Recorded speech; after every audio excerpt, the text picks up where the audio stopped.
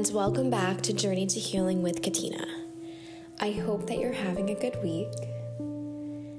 This week, I've been thinking about what the word home means.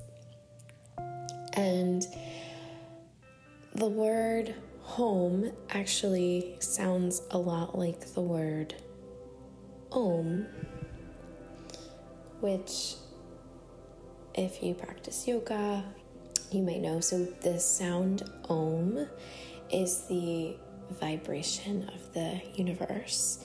What a lot of people don't know is that it's not actually spelled O-M, like it sounds phonetically. It's spelled A-U-M. And each part, there's 3 parts. There's the Ah part, the beginning. The middle is the Oo. And then the last part, which is the part that buzzes the tip of your tongue, is the part. So the word home sounds a lot like the word Om. And just like Om has a beginning, a middle, and an end, I think our home does too. So a lot of times we think of our home as this physical space. We have walls and doors and furniture and pictures, things that we've collected over the years. Maybe our home is filled with a pet or 2, or children, significant others, siblings, family members, plants.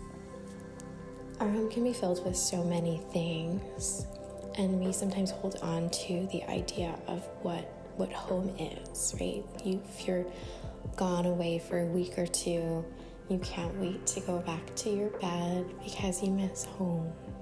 And I started thinking, because I've recently moved homes, so my physical place has changed. There's this beautiful song in the Broadway adaptation of Beauty and the Beast, and the song is called Home.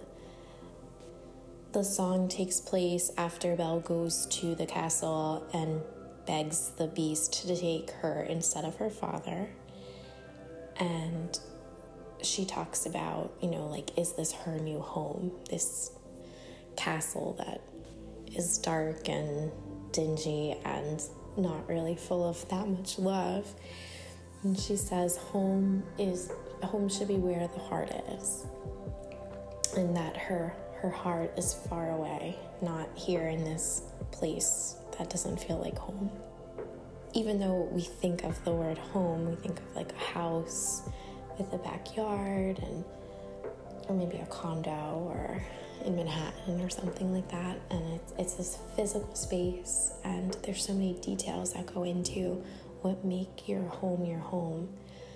But your home is a feeling. It's an internal space where your heart is, where you feel comfortable, where the beginning and middle and end just keep repeating that Om, that internal sound, where you have memories and positive feelings and maybe even negative ones too, but it embraces it all. And so anytime you want to return home, it's like Dorothy clicking her heels 3 times. You just need to close your eyes and tune in. Maybe even chant the word Om, that you are home.